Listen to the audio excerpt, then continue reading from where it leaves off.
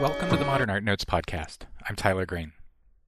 Somehow, this is the 200th episode of the program. 200! That's almost 4 years! Instead of just Joe cooling it and running a normal episode this week, we thought we'd share with you some of our favorite parts of some of the over 300 interviews that have been on the program. Winnowing down something like 8 or 9 days worth of recordings to 9 segments was no easy thing. I mean, I listened to Tom Niskowski talk about how his walks through the Catskills are fuel for his painting more than I want to admit, but didn't include it here. Alex Oath was wonderful talking about how he feels about being most identified with a single artwork, and Keandra Strobert showed me things in Clifford Still I hadn't seen, and Eleanor Anton taught me much when she discussed why so many feminist artists of her generation adopted personae in their work, and I could keep going and going. So Wilson Butterworth, who edits the program, helped out, and we've selected 9 clips from segments with artists. Listening to some of them again for the first time in a year or 2 or 3 reminded me how generous artists have been in sharing their lives and work with me and with our audience. I hope you get as much out of this week's show as I did. Before we get to the segments, I want to thank the many thousands of you who listen to the show, who demonstrate that there is strong demand for art media that doesn't revolve around the art market or celebrity or whatever the heck it is that Kanye West does. Thanks also to the art museums that advertise on the show and by so doing enable something that we think is pretty darn unique. I'm also grateful to the many men and women who work at art museums, publishers, and galleries around the country who help bring guests onto our show each week. We're a small show with a very small staff, and we couldn't do this without a lot of help from a lot of people. Finally, if you enjoy the program, please tell a friend about it. If you don't already subscribe to the show, you can find us on iTunes, SoundCloud, Stitcher, via RSS, and in almost any other way you might subscribe to a podcast. If you're an iTunes user, please give the program a quick rating. That does more than anything else to help people who might not otherwise find the program discover it. Thanks. Wilson Butterworth joins me to introduce the first clip after the break.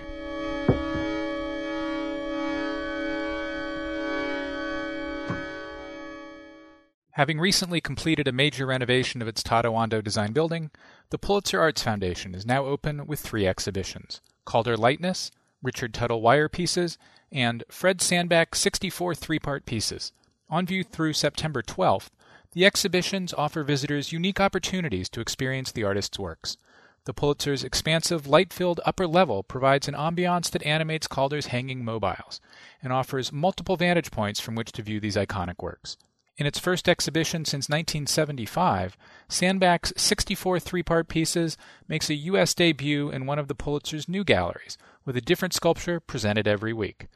Installed by the artist himself, Richard Tuttle Wire Pieces provides a rare opportunity to see a large concentration of these works from 1972. For more details on the exhibitions, visit pulitzerarts.org. The Museum of Fine Arts Houston presents Habsburg Splendor, Masterpieces from Vienna's Imperial Collections, showcasing masterworks assembled over 5 centuries of empire building by Europe's longest-reigning dynasty. The exhibition of some 100 objects from Vienna's Kunsthistorisches Museum is on a national tour this year and opens June 14th at the Museum of Fine Arts Houston. Visit mfah.org/Habsburgs for more.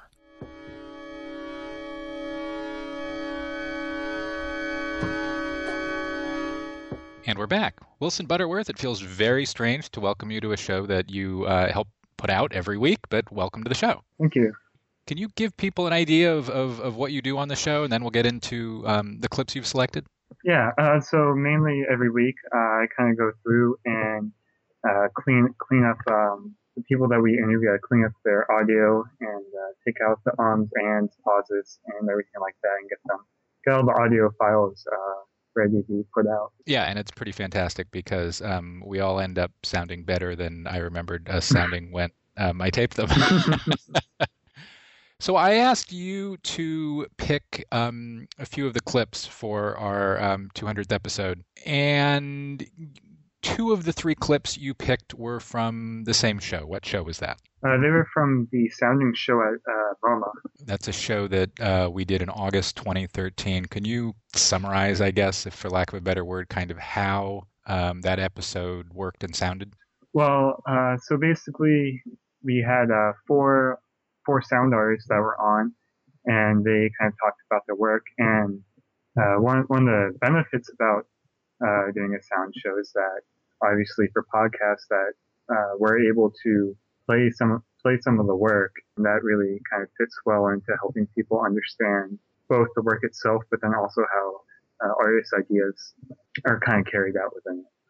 Yeah, that's one of my favorite shows we've ever done too. I guess another interesting thing about your selecting these two artists from the Soundings show is that you're an artist. So first, who is the first artist you selected from Soundings? And secondly, could you talk a little bit about if or how this show or these artists kind of have informed your own practice? Sure. Well, the first artist I chose was Jana Windren, but I chose these artists mainly because, well, they're all sound artists, and lately I've been doing quite a bit of sound work. And when I heard that MoMA was going to be presenting their first show focusing on sound work, I got very excited. And I chose these because I'm really hoping that this is kind of the beginning of sound art and more experiential art being more fully incorporated into the art world. So before we listen to that segment from August of 2013 with Jana Windren, you mentioned you're an artist. Where can people see, hear, and find your stuff? So right now my website is cargocollective.com/Wilson Butterworth. The one thing I'll note before we get into the clip is that since we talked with her, she did an installation in the Park Avenue Tunnel in Manhattan in last summer, August 2014. Here's Jana Windren. My name is Jana Windren. My piece for this show is called Ultrafield. The piece consists of recordings from underwater insects, from fish, and the smaller creatures underwater. And just above water, you have bats echolocating, even for fishing. Some bat species are echolocating for fishing. And I have recorded the ultrasound that they make when echolocating above what we can hear without technology. So we can slow down the sound and make it audible for us. So the piece will be inside of a specially built room, and it will consist from will be played back in an ambisonic system programmed by Tony Mayette, from 16 speakers plus subs.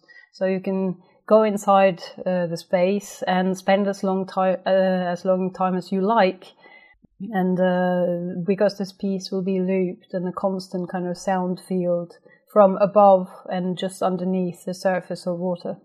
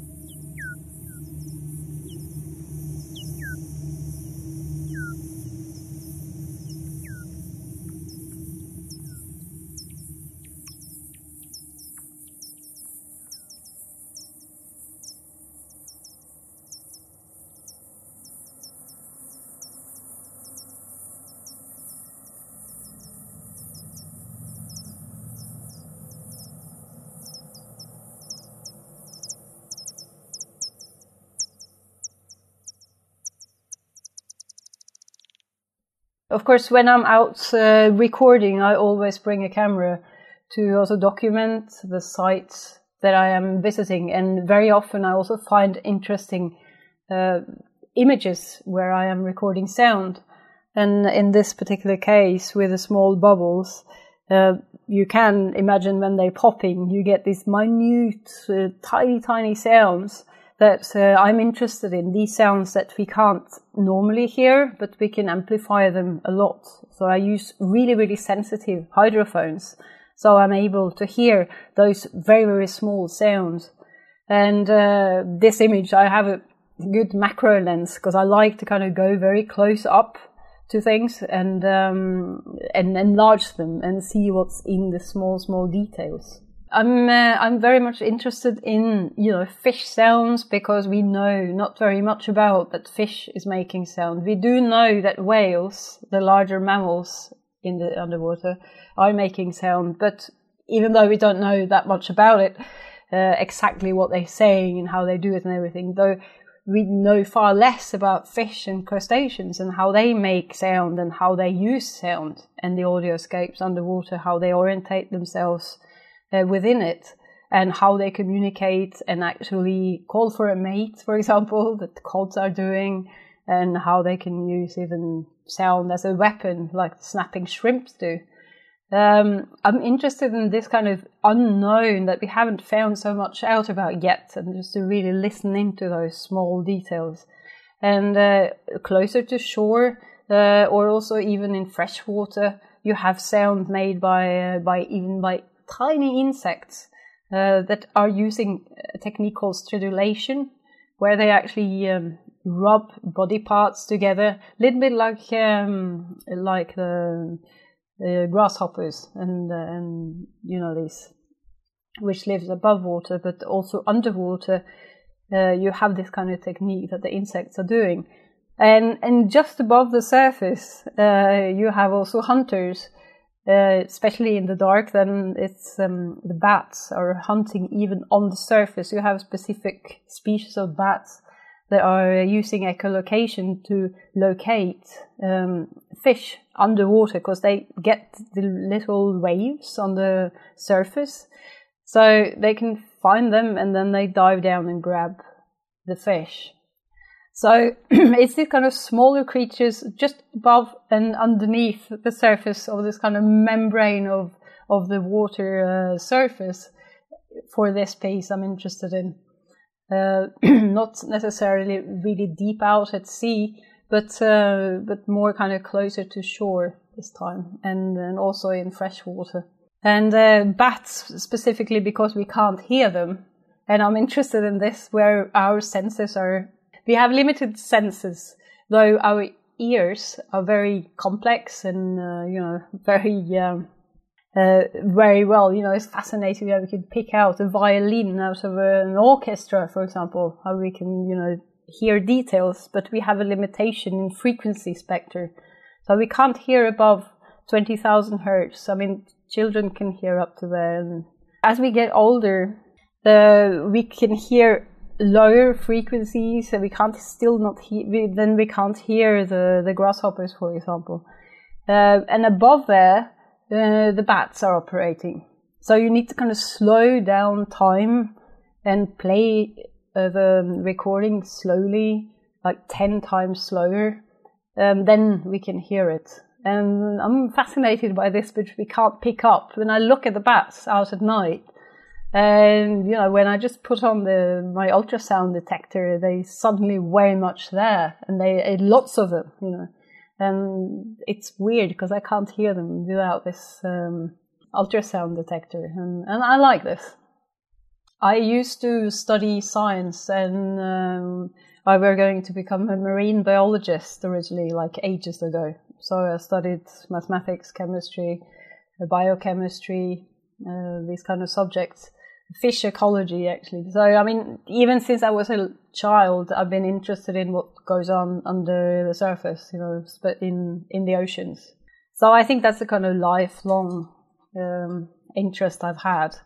Even when I was 12, I wrote this essay about a little fish that was traveling around the planet to find a mate and complaining about the oil spills, and meeting an eel that were quite desperate because, these kind of things, a salmon that couldn't find the way up the river, these kind of issues has always been there in my interest and what I have wanted to do. So it's not so strange that I'm doing what I'm doing at the moment somehow. Even though I'm not a marine biologist myself, I work with marine biologists now, which is great.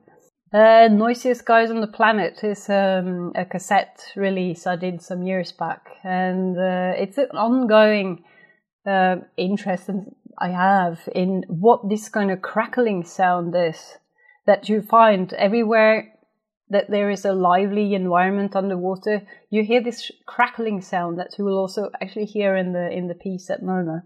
And I've been wondering what it is, and I was out recording, and we thought it was snapping shrimp, because they make this kind of popping sound when they use their claw to make a bubble. They kind of open their claw really fast, so they get this bubble with under pressure, and when this bubble bursts, it makes a pressure wave that stuns the prey of these snapping shrimp. They're also called pistol shrimp. They kind of use sound as a weapon, to get their prey. This is a piece called The Noisiest Guys on the Planet, which I released on Ash International as cassette only. And it's a limited edition of 250 copies. But I still think you can get one of the second edition from the Touch Shop. And their website is www.touchshop.org.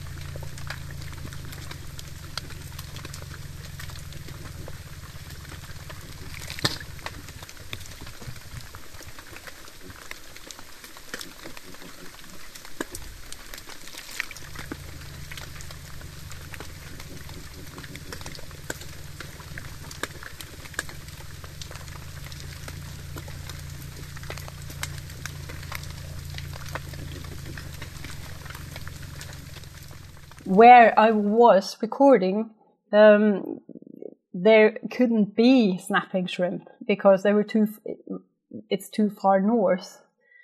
So I was called up to a shrimp professor in the north of Norway and asked him if what could it then be, and he didn't have quite an answer to that, and he sent out a question to his shrimp professor colleagues around the planet, and people didn't quite know, could it be when the shrimp were eating, or they weren't sure.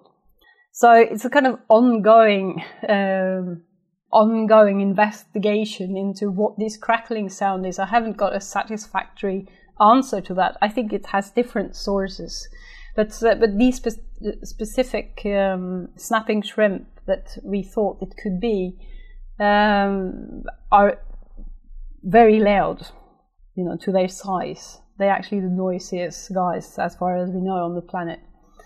Though, an interesting thing about this was that German journalist called me, and he mailed me a question whether I could confirm that I have said that the snapping shrimp have moved north because of climate change, because of the heating of the water. And I said, well, I never actually said that, but I said they weren't there because we were too far north. And apparently they went out and spoke to scientists about it, and they thought, well, no, we don't think so. But somebody had actually gone out and checked and found out that these snapping shrimps actually had moved further north. Though I still don't know if that was them, but I was quite happy with this kind of starting off a row of questions, because this is sort of, makes it worthwhile to do then, I think. That was Jana Windren. Who's the next artist you chose, Wilson? The next artist I chose was Robert Barry. One of my very favorite shows. One of the challenges in selecting clips for this show, for me anyway, was, there are a lot of shows that are among my very favorite shows, whether it's Doug Wheeler or Robert Adams or Michael Snow or Joanne Callis. But I had a hard time finding, a specific 5-minute clip that I thought would kind of be representative of why I really enjoyed those shows. And Barry was one of those for me, and so I was glad you picked it. What did the clip we're going to hear of my conversation with Robert Barry? Could you set it up? What are we going to hear? So basically, in this clip, he's talking about some of his earlier work, and specifically this transistor piece. That when you kind of enter into the room, it's constantly broadcasting these radio waves out, and as you kind of start to walk through the space, the body begins to interact with the radio waves and begins to distort them. And he starts talking about the fact that the handheld radios were just kind of coming out. If you happen to have one and you tuned it to the right frequency, that you would be able to pick up what the transmitter was putting out. And I think that was a really interesting idea of trying to find the sculpture, even though it was kind of in the ether. What's great about this clip for me is that I had never really thought of conceptualism, early conceptualism or middle conceptualism for that matter, as being tied to technology, as being a response to or in direct engagement with kind of a particularly acute technological moment where something new was kind of happening. And in listening to Barry talk about this, that kind of clicked into place for me. Here's Robert Barry. Well, one of the groups of work you've made that places a viewer in a specific space is your carrier wave pieces of the late 60s. So just to quickly describe those for listeners who may not know them, the piece is made up literally of carrier waves, think radio waves, in a space.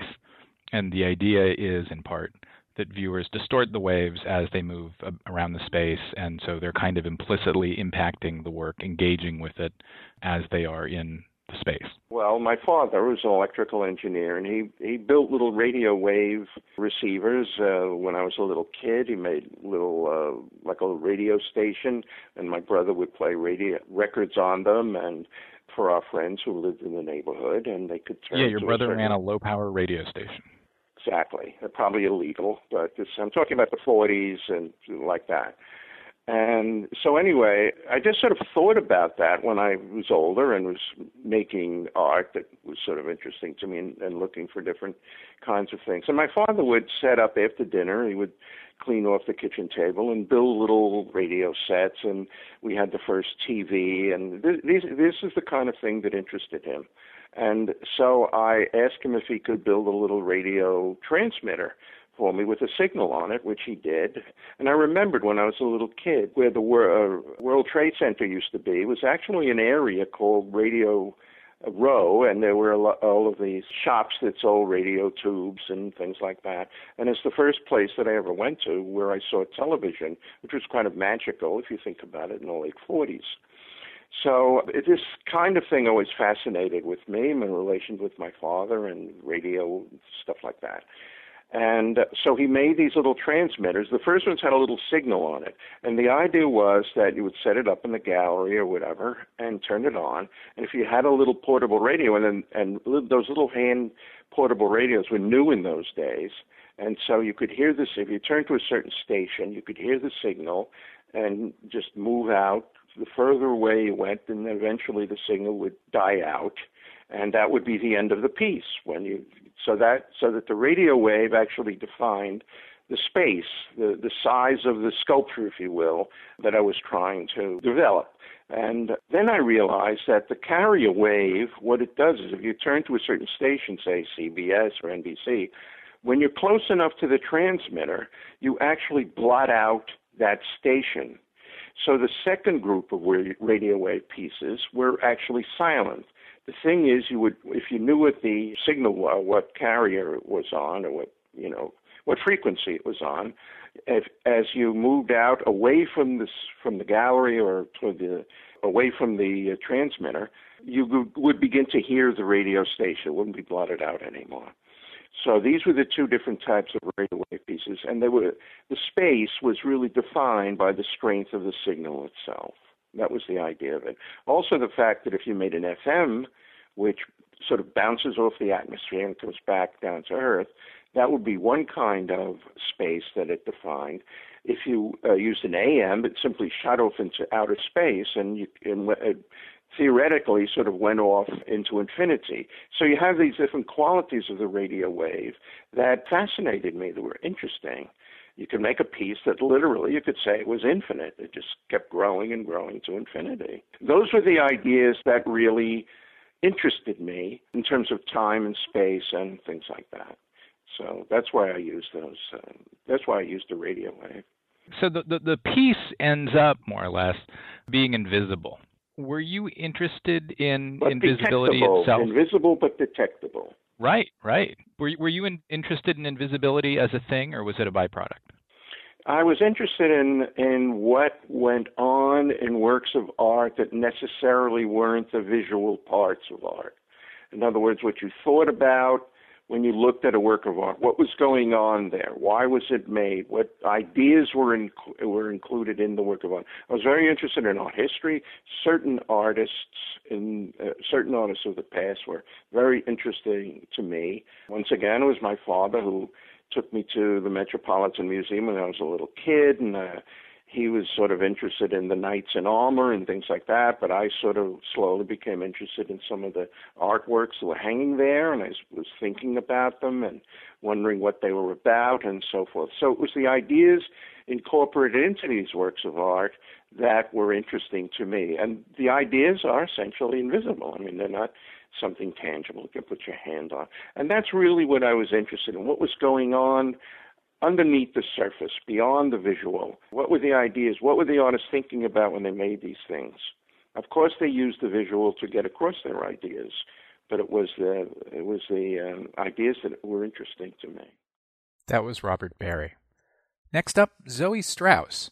This was taped in early 2012 while Strauss's Under I-95 was on view at the Philadelphia Museum of Art.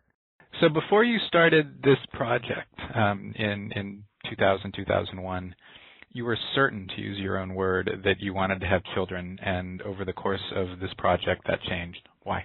I was very certain that I wanted to have children, and as this project moved forward, it was something that I began to find was practically going to be an impossibility if I wanted to continue to work as I did, and I wanted to continue to work as I did. So you picked the art over having a kid? Yep, that's right. So with the project essentially over now, how do you feel about that? I have a mixed feeling about it. I think it might be I might regret it. It was something that I had never even questioned in terms of my own life.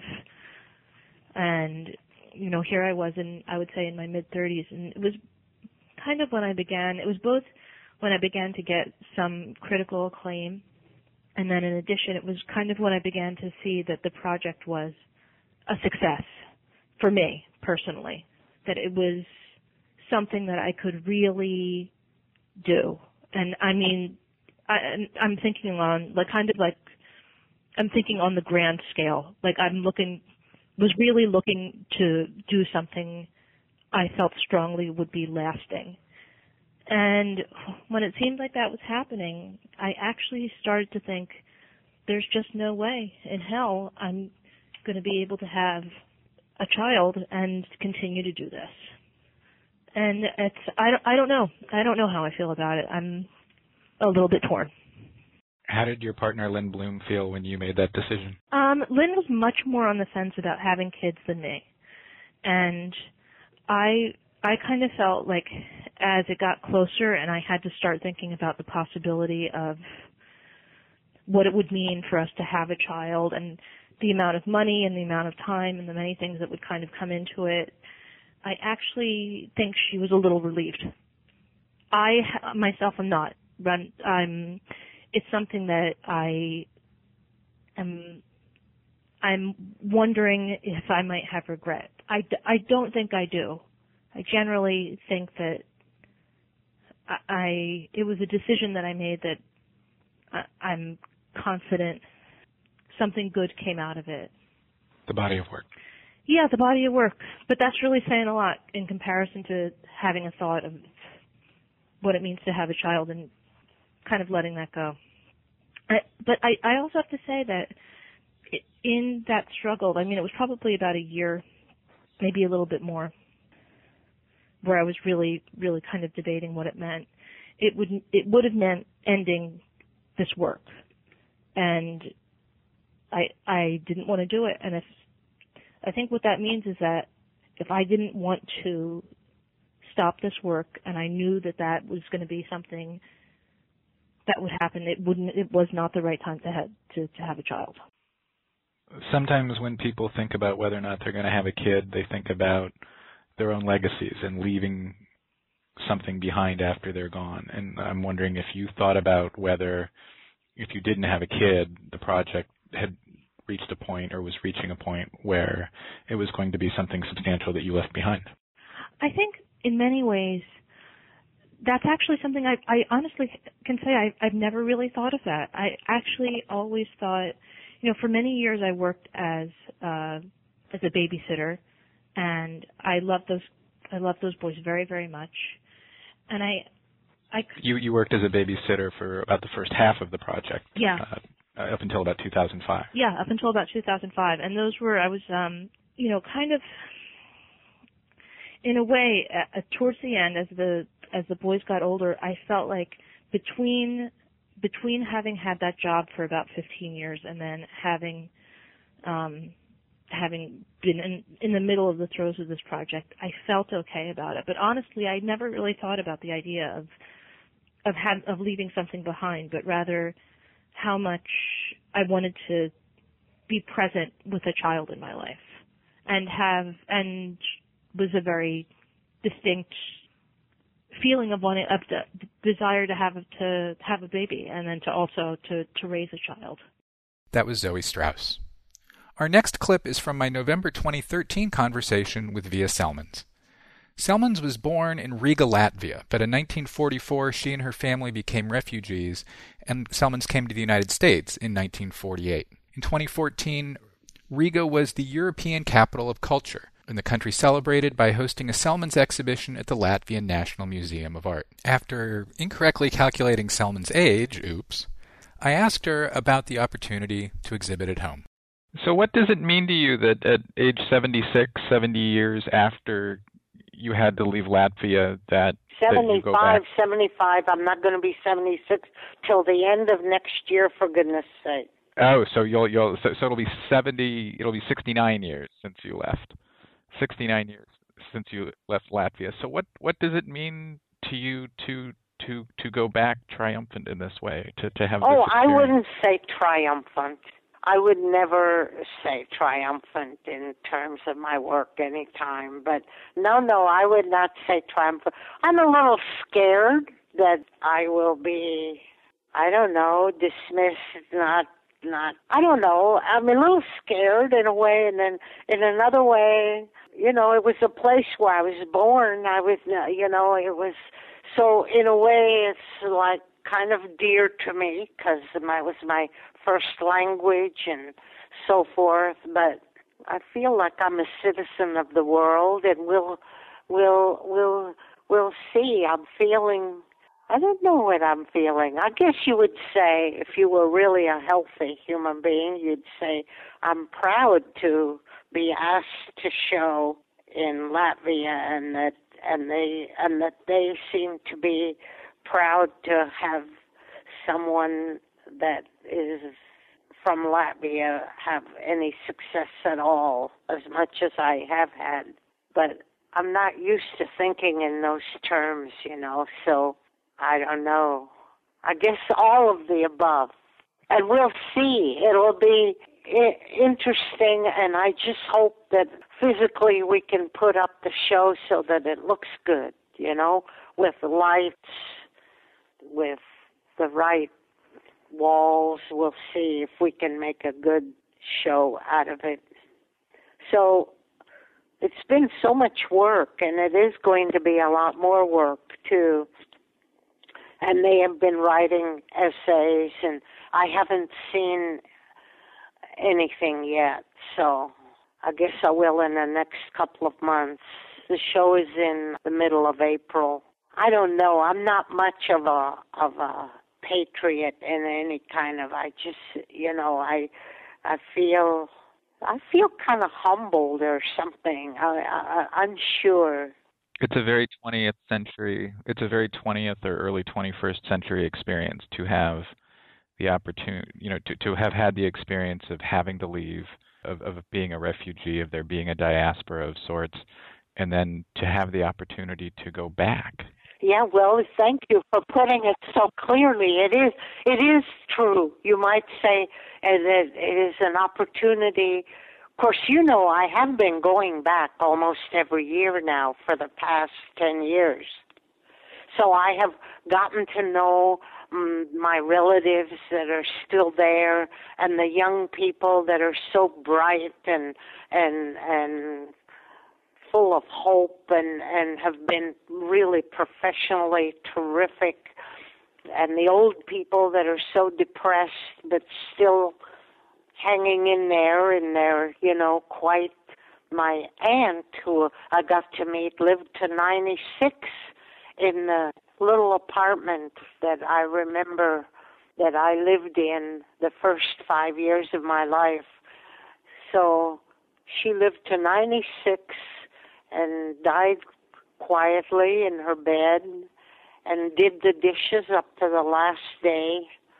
So I was happy really to see them, and for them to see my art, which is sort of, I don't know, it's so restricted and maybe kind of hermity. I really don't know whether, I don't know what the reaction will be. I hope we can make a good show, so we'll see.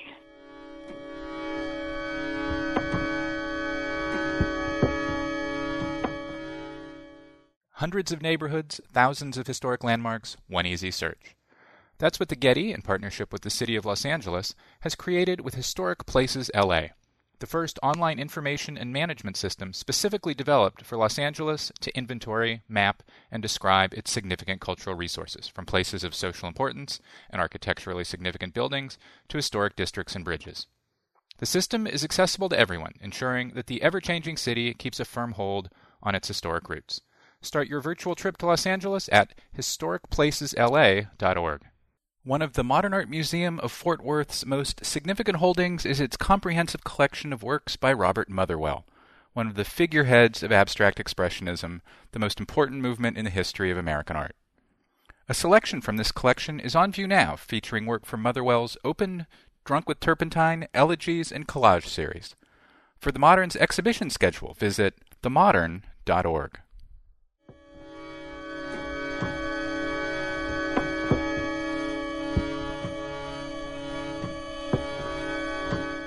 Welcome back.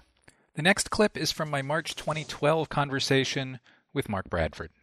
Among other things, we talked about why Bradford had become interested in working with high schools and with high school students on projects that involve art. Bradford explained that his interest stemmed from his own life experience, his rocky relationship with his high school, and with his belief that it's important for high school kids to have a creative outlet, a place they can create in which they feel comfortable, and how Bradford did that for himself when he was in high school. So I just, at 15, hit the club circuit, because that's what you do if you want to be creative. You don't have an outlet, and you're kind of alienated from your peer group. Straight clubs? Oh, no, gay clubs. So you found the gay clubs as a teen? Oh, absolutely. And I was like, hell yeah. And so did the school, was that part of your problem with the school? Or the school's problem with you, I guess I should say? Well, I don't know. I was just too grown, too fat, they were always, you're too mature for your age. But here's the funny thing is, I guess it is uncomfortable. You walk into a club and you see your teacher there. Oops. Did that happen to you? It did happen to me. A high school teacher? High school teacher. Whoops. Awkward, right? And he was with a young guy my age. That was doubly awkward. So how did you navigate that?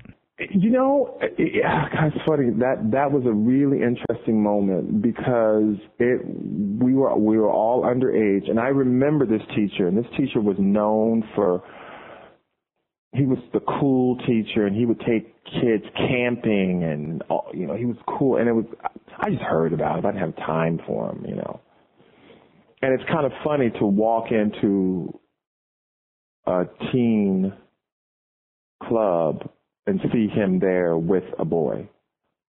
That was really layered. I didn't really know what to think about that, actually. I knew that I felt that something wasn't right.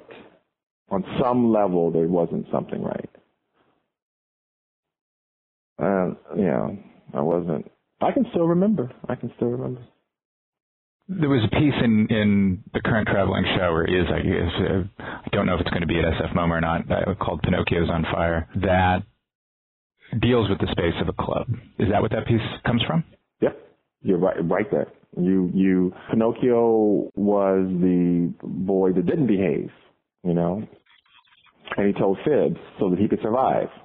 And when you are so young, which people, I think this is why I be very mindful, I always say, when you cast people out, because they go somewhere.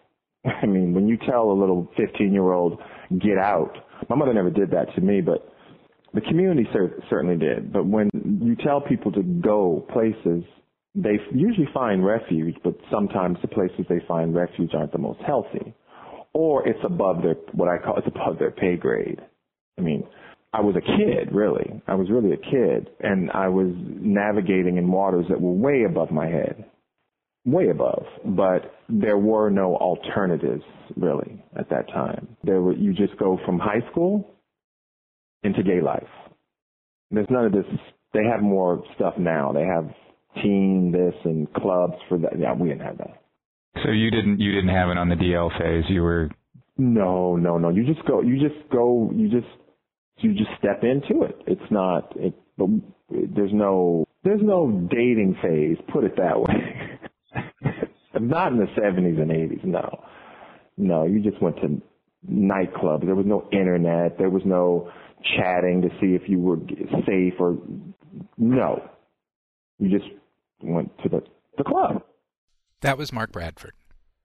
One of my favorite experiences of doing this show was talking with Sheila Hicks in 2014. Just before this clip, Hicks and I were discussing a trip she took to South America early in her career. Among the things she saw there was an Alexander Calder installation in an auditorium, the Aula Magna, at the University of Caracas in Venezuela. I asked her about that, and over the next few minutes, Hicks led me on a remarkable tour through artists, artworks, ideas, and influences. So were you at that point putting together that you were seeing Calder working with an architect to create something in space, and that you had come from, years earlier, Detroit, where you'd seen Rivera create something in space, and were you beginning at that point to put together? I began to, it was obvious I was quite comfortable with the idea of being a person walking into a space that was architected and that was including other voices of artists within that architecture. I mean, that seemed to me the way to go. And of course, when I got to Europe and saw it happening, for many centuries, it seemed like they'd figured it out. We were barely in the United States, figuring it out. I have a section in my notes, in which I want to ask you about painting and your interest in painters and painting. And what you just said leads me directly to two painters I know interest you, Edouard Vuillard and Pierre Bonnard. And is that why you gravitated, or part of why you gravitated toward their work? Because they both made large... No, they're intimates. They're into intimate residential kind of interiors, domestic scenes, but very comfortable, lovely, enticing colors. I mean, that was sort of a spin-off of Albers helping me to become aware of color. So it wasn't that Vuillard and Bonnard both made large panel-size painting/decorations for architected interiors. It was these smaller, more intimate things. I think it was just the fact that what the iconography and the scenes and the things that were being depicted, the Bonnard's wife in her bathtub over and over again. Yep. Sometimes dead wife. But it was. Think of Albers' homage to a square, where it's just one element within another, one color element within another color element within a third.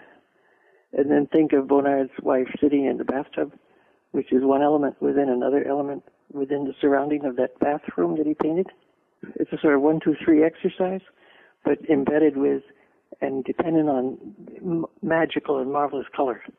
Well, Bonnard in particular, his color in particular is really special. And one of the things about Bonnard's color for me is that every color is 3 or 4 or 5 colors in each brushstroke. Whatever he did to make colors, whether it was melting wax in with his oils or whatever, he got a mix of color within a small area. And you do that too. Threads. With a different medium. You can't help but do that when you use, the scale of threads are the scale or the size of pencil lines. People who work with pastel or who draw, with colored pencils, it's more or less the same dimension of colors that cross and embed and move in and out and through each other. Are these ideas or things that you notice in paintings of, say, Vuillard and Bonnard's that just kind of seep into your practice? Or have there been specific times in specific artworks you've made that you've tried to migrate something specific from a painting into one of your own pieces? I don't think so. I think when I was in the south of Chile and going through landscape sort of areas on small ships where there was all kinds of reeds and water plants, Monet became very important to me. All the paintings I did at that period were, I think, very, very related to my observations of Monet. And then there was, if I move it into contemporary, at that time Joan Mitchell was painting. And I thought I have specific memories, too, of enthusiasm for her way of handling paint. But then painting and pulling and splashing and applying colors one on top of the other and next to one another, it just seemed like a logical jump to do it with threads. Sheila Hicks. 2 more clips from me before we hear Wilson Butterworth's last selection. This one is from a conversation I had with Richard Serra.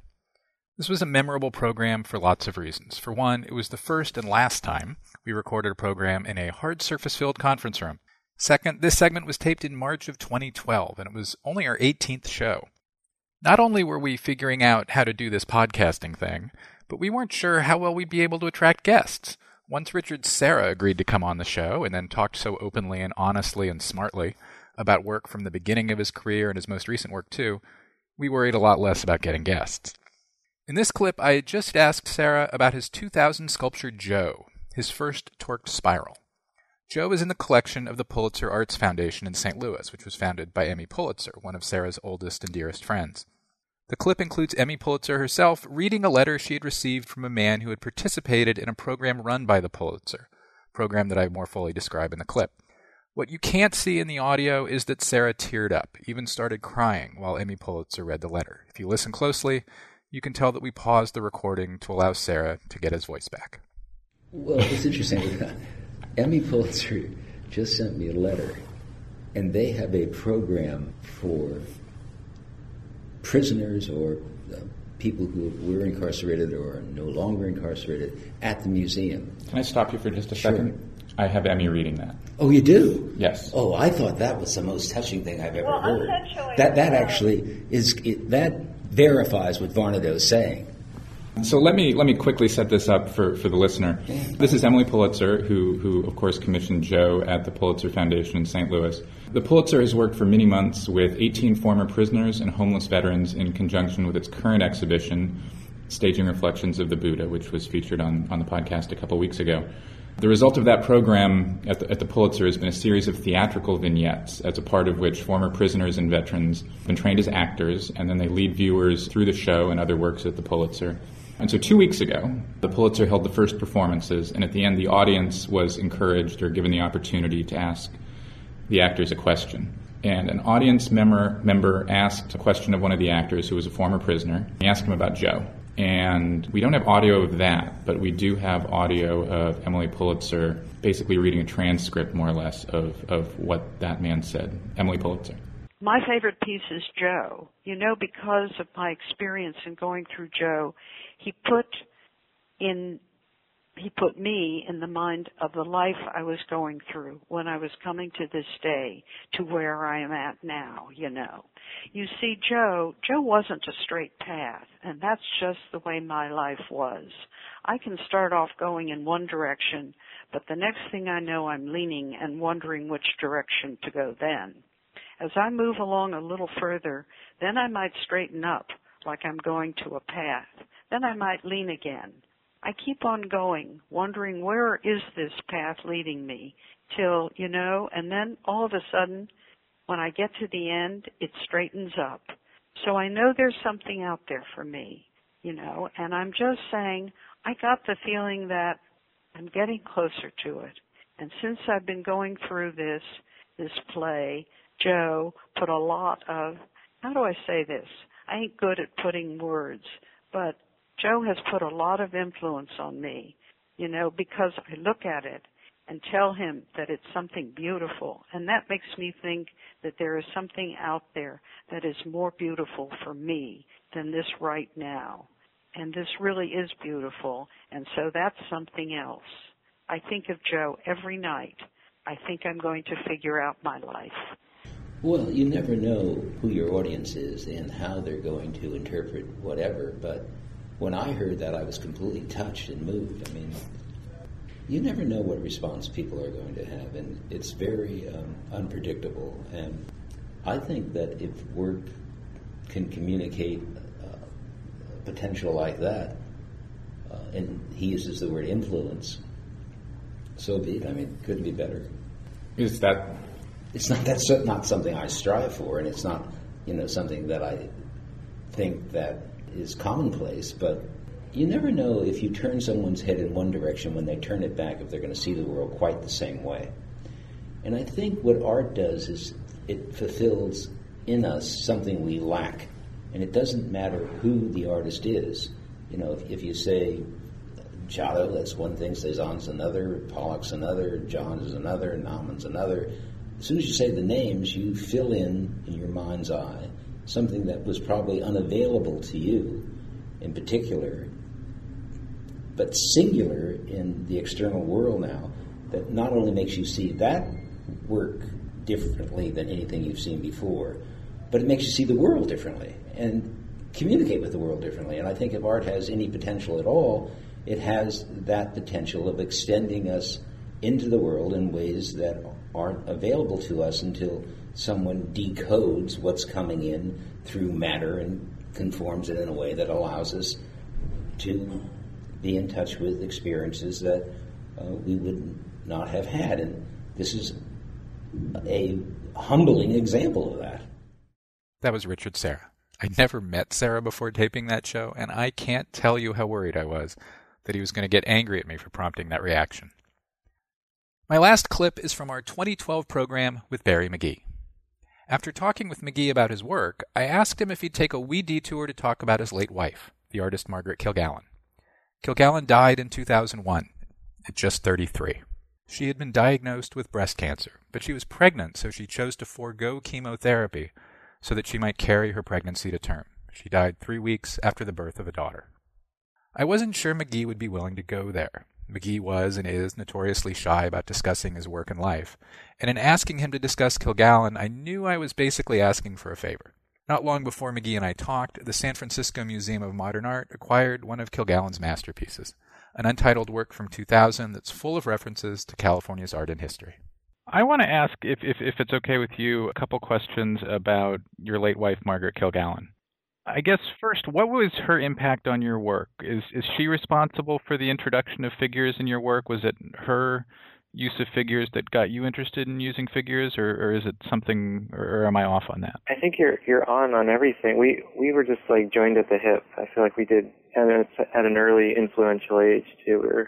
We were like mid 20s to mid 30s. We were like full on like partners in looking, seeing, and doing as much as we could, and that goes for like in train yards, and she was in Brazil with me also. It was all about looking, seeing, and making our own something out of it all. Of course, your figures and your representation of faces is and was absolutely nothing like hers. So yours, kind of modeled three-dimensional space, and hers are completely flat, kind of letterbox. But I'm guessing it was just the idea of the figure. Right. No, I to this day still wish mine. I can't get mine. I want that flatness and that graphicness. It's just she had like a natural hand that can convey the emotion and the imagery with line in a way that I still can't. I can't even fathom how to do it that simply. But yeah, I think we did almost everything we did was together and looking at things together. Trains, like old markings on trains, whatnot. We'd go 100% into it, and signage. She went like way into signage, and before I wasn't even looking at those type of things. So it was it was a good time for sure. One project that you both took on was a commission in the parking garage for the Los Angeles County Museum of Art. I love that project. Yeah, well, I had and have a lot of love for that project too. And why don't those projects happen anymore? It's so simple. I mean, a parking garage is the ugliest structure you're ever going to have in a museum. It's just there's no way around it. Yeah, and then why not let artists do something with it? I mean, you could throw a can of paint against it and it'll be more interesting. It's that easy but it doesn't happen. So tell me why you liked that project. Tell me what about that you thought was so much fun. That was a dead end. There was no way that parking structure was going to get any better. Like I said, there was like abandoned cars in there. There was a homeless population that hung out there at night. It was a great. They let us just run wild too. There was no supervision whatsoever, which is always a green light for me. Yeah, the museum would close, and then we would drive there with the Astro van with our stuff and just work through the night, and then leave in the morning, and that happened, I guess, over a week or so. The garage was torn down a number of years ago, and the museum decided not to save any of your work or her work from the garage, and it's been a number of years now. How does that sit with you? It's great. I love that. They made the smartest decision. I appreciate museums that stand by. I mean, it was made for something. It was executed on something, and it came down with that when it was destroyed. I don't see any purpose in. I mean, you know what I mean? That to me is like the cleanest you could ever have a piece in idea. I mean, of course, I'd love to see Margaret's work still sitting there somehow in I don't even know what form that would be, but it'd be interesting. But The San Francisco Museum of Modern Art just bought a big piece of hers. They did, yeah. Are you still involved in kind of what happens to her stuff? How does that work now? I have my gallerist in San Francisco. Ratio 3 is helping with a lot of that right now. So a lot of it's been, I hate to say, like in storage, like in my studio, in a less than flattering manner. And we've been going through it recently and revisiting it. And it was a time because things were just falling apart and crumbling on the edges, and the museum showed interest in restoring it and presenting it at that show. So it's a gorgeous piece. It's from 2000. It's a large piece. I don't know. It's probably 25 feet. No, it's a really special piece. It was made in Tokyo, in Japan, for this event out there. And it's like you said, it's a huge. It's done on a tarp of some sort. Yeah, it looks great wherever it goes. It looks fantastic. And yeah, it was just rolled up in my studio before that. Barry McGee. And now back with Wilson Butterworth, who edits the show. The final clip is whom, Wilson?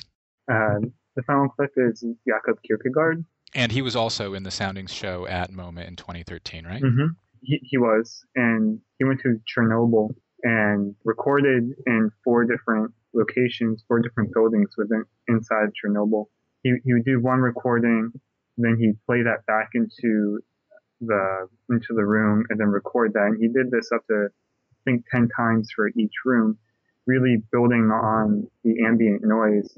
And something that I found that was really interesting was that as he kind of layered on the ambient noise and projected that back into the room, kind of folded in these layers of time in history that were kind of contained within that site. And the noise really starts to end up being kind of a sonic representation of the radiation in those rooms. Completely great piece, and I was really thrilled that he shared the audio with us for use on the program. Since we talked to Jakob, he has fulfilled a commission for the Mori Art Museum in Tokyo. That was last year. And earlier this year, he had his first career retrospective at the Museum of Contemporary Art in Roskilde, Denmark, which is just outside Copenhagen. Wilson, thanks so much for selecting this. Thank you. And let's hear from Jakob Kierkegaard. My name is Jakob Kierkegaard. My piece is called Ion. It's a audiovisual work that I created from sound and video, recorded in the so-called zone of exclusion in Chernobyl, Ukraine.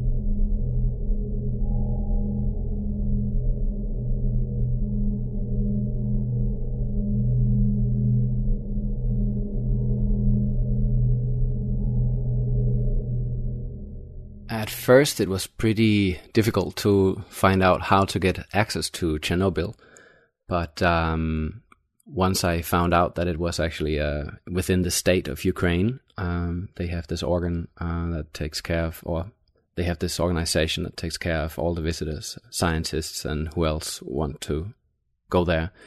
It was pretty easy to get access. Just had to write down what I wanted to do, and then just go to Kiev.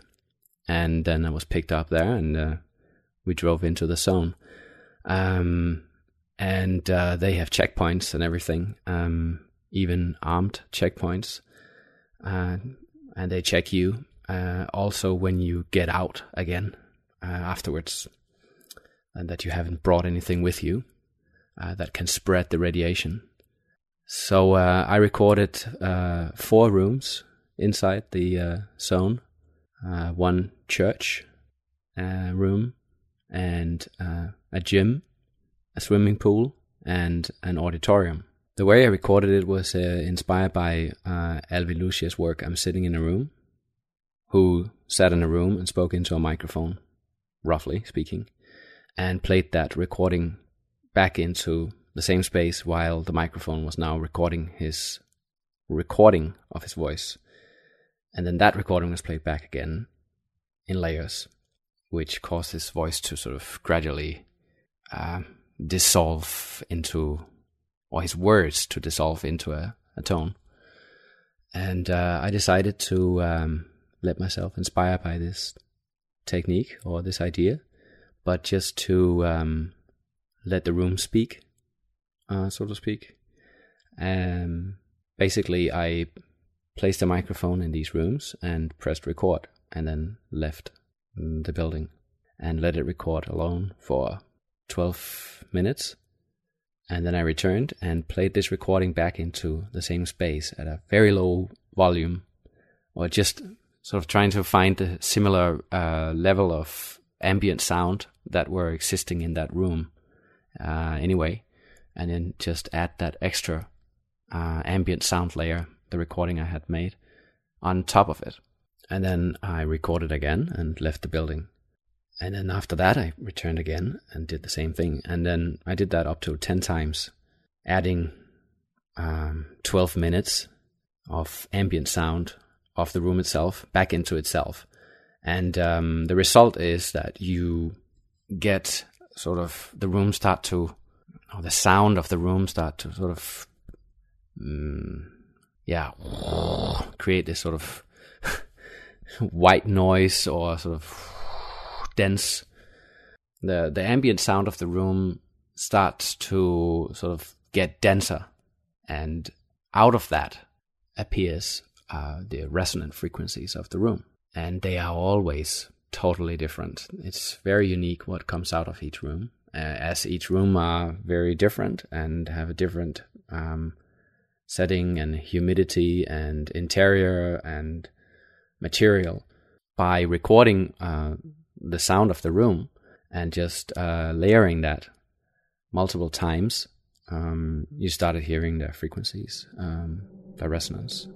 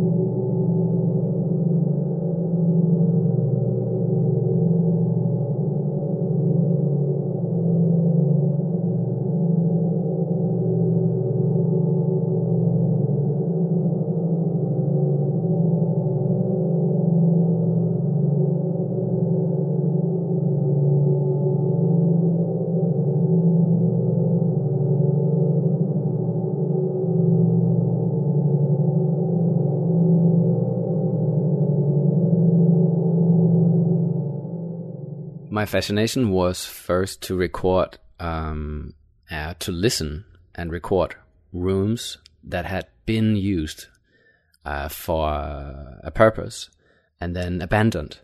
I was interested in listening to that thing that had been something, but now inhabited by something else. What we call silence or absence. In this case, it was also radiation, which is something that I don't understand at all. Well, by doing this project, I feel I have gotten a better understanding of radiation, but also a better understanding of what we as human beings perhaps don't understand. And that's the time issues linked to radiation.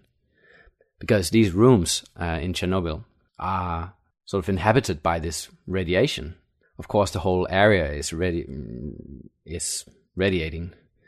But if you stand in such a room, you know it's empty, but you also know it's full of something that you can't smell or see or feel. You just know it. You just know there is a reason why people aren't there. Just like when you're in the nature, there is nobody.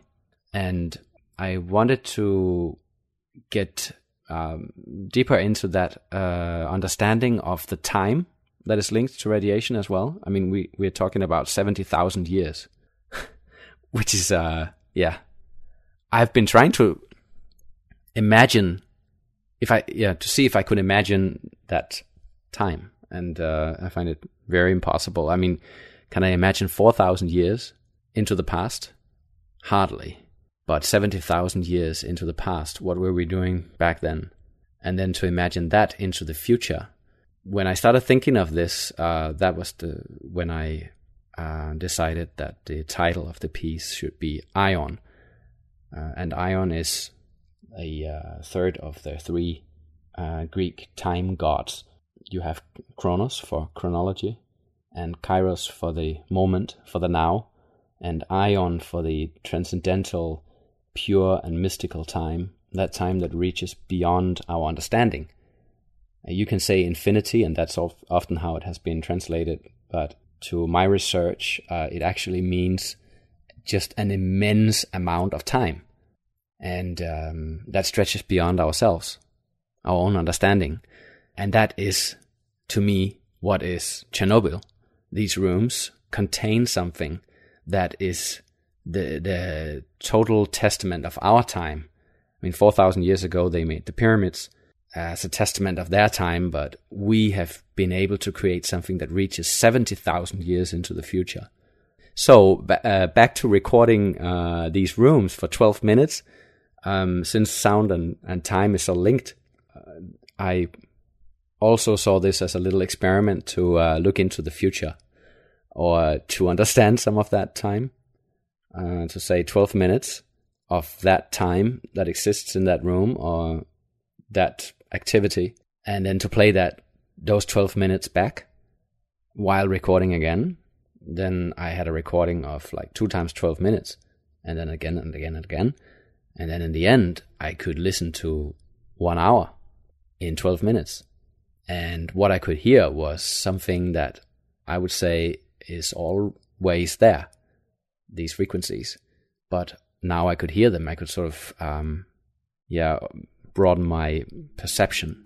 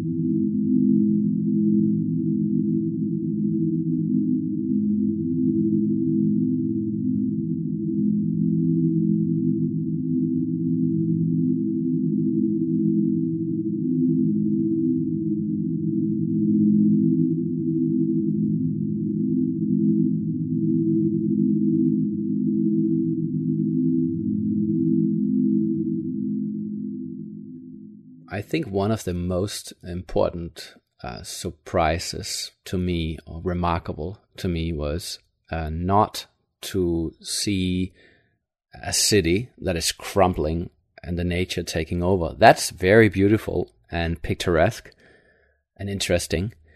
But the surprise to me was partly that the whole experience was beautiful to me. I thought it was beautiful to be there, very dreamy, a dreamy place. But the most surprising element was to be in the nature, to travel in the nature. Because when we went to the church, we had to go to a little village, because it's a zone. It's not just a town or city. It's a whole area with villages, towns, and a city, and everything. So we had to go for hours through this nature where you had no people at all, and it was a beautiful autumn, and there were big pine trees, dark pine trees, and otherwise also a lot of green and no people. And that's, at this point, something really surprised me, or really changed my perception of what I saw, because I always see nature as something good, something peaceful, something, just the word nature evokes the idea of something green, something good, something like, oh, you're so natural, or we got to get back to nature, or, all these positive connotations we have with the word natural or nature. And I was looking at this nature and thinking, hey, there is no people here for a reason, because everything is radiating. The trees are radioactive. Everything is bad for me. It's like it's radiating through me right now. I need to get out of here. And by thinking all these thoughts while looking into the trees and listening to the wind, to this just silence in a way, it totally changed my vision. The trees looked really weird all of a sudden. It's like, it was really like the natural became unnatural. And then you could say, does the unnatural then become natural? Things really changed.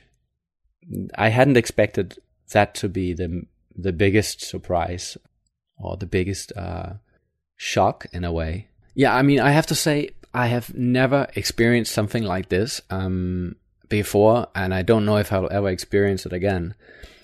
Chernobyl is a place we want to leave behind. It's something we rather don't want to think about. It's like, oops, let's just seal this place and forget that it ever happened, and everything was great, not many people died there, and blah blah. But that place exists right now in this very moment, and you can go there, and it's a huge nature area where you just have it. I don't know. It just really exists, but it's the extremely eerie place. Yeah, I think the main sort of surprise was the change of my vision, or my perception of the world, because we walk through the streets, or we are in the nature, or we go to a remote place in the world, but it's still the world as we expect it to be. We might get surprised to see something we hadn't thought about, or like, whoa, that's a beautiful whatever mountain or something. But here it was really, it really made me think that, okay, this is, I can't even explain it.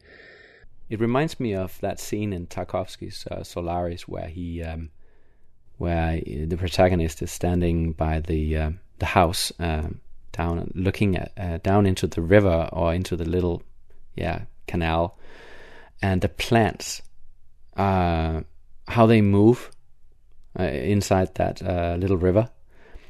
He's on his way up to Solaris, to the spaceship to look at Solaris. So he's already mentally said goodbye to the Earth, and so, like how I see him and his empty gaze, this way that he has said goodbye to the Earth and sort of mentally changed himself into going to space, to leave what we think is natural. the way he looks into that river and sees the plants is more or less how I would describe this feeling of the nature becoming the unnatural because we are somewhere else. That's all for this week's show. The Modern Art Notes podcast is edited by Wilson Butterworth. Special thanks to Steve Roden, who created the sound for the program. The Modern Art Notes podcast is released under a Creative Commons license. Please visit Modern Art Notes for more information. Thanks for listening.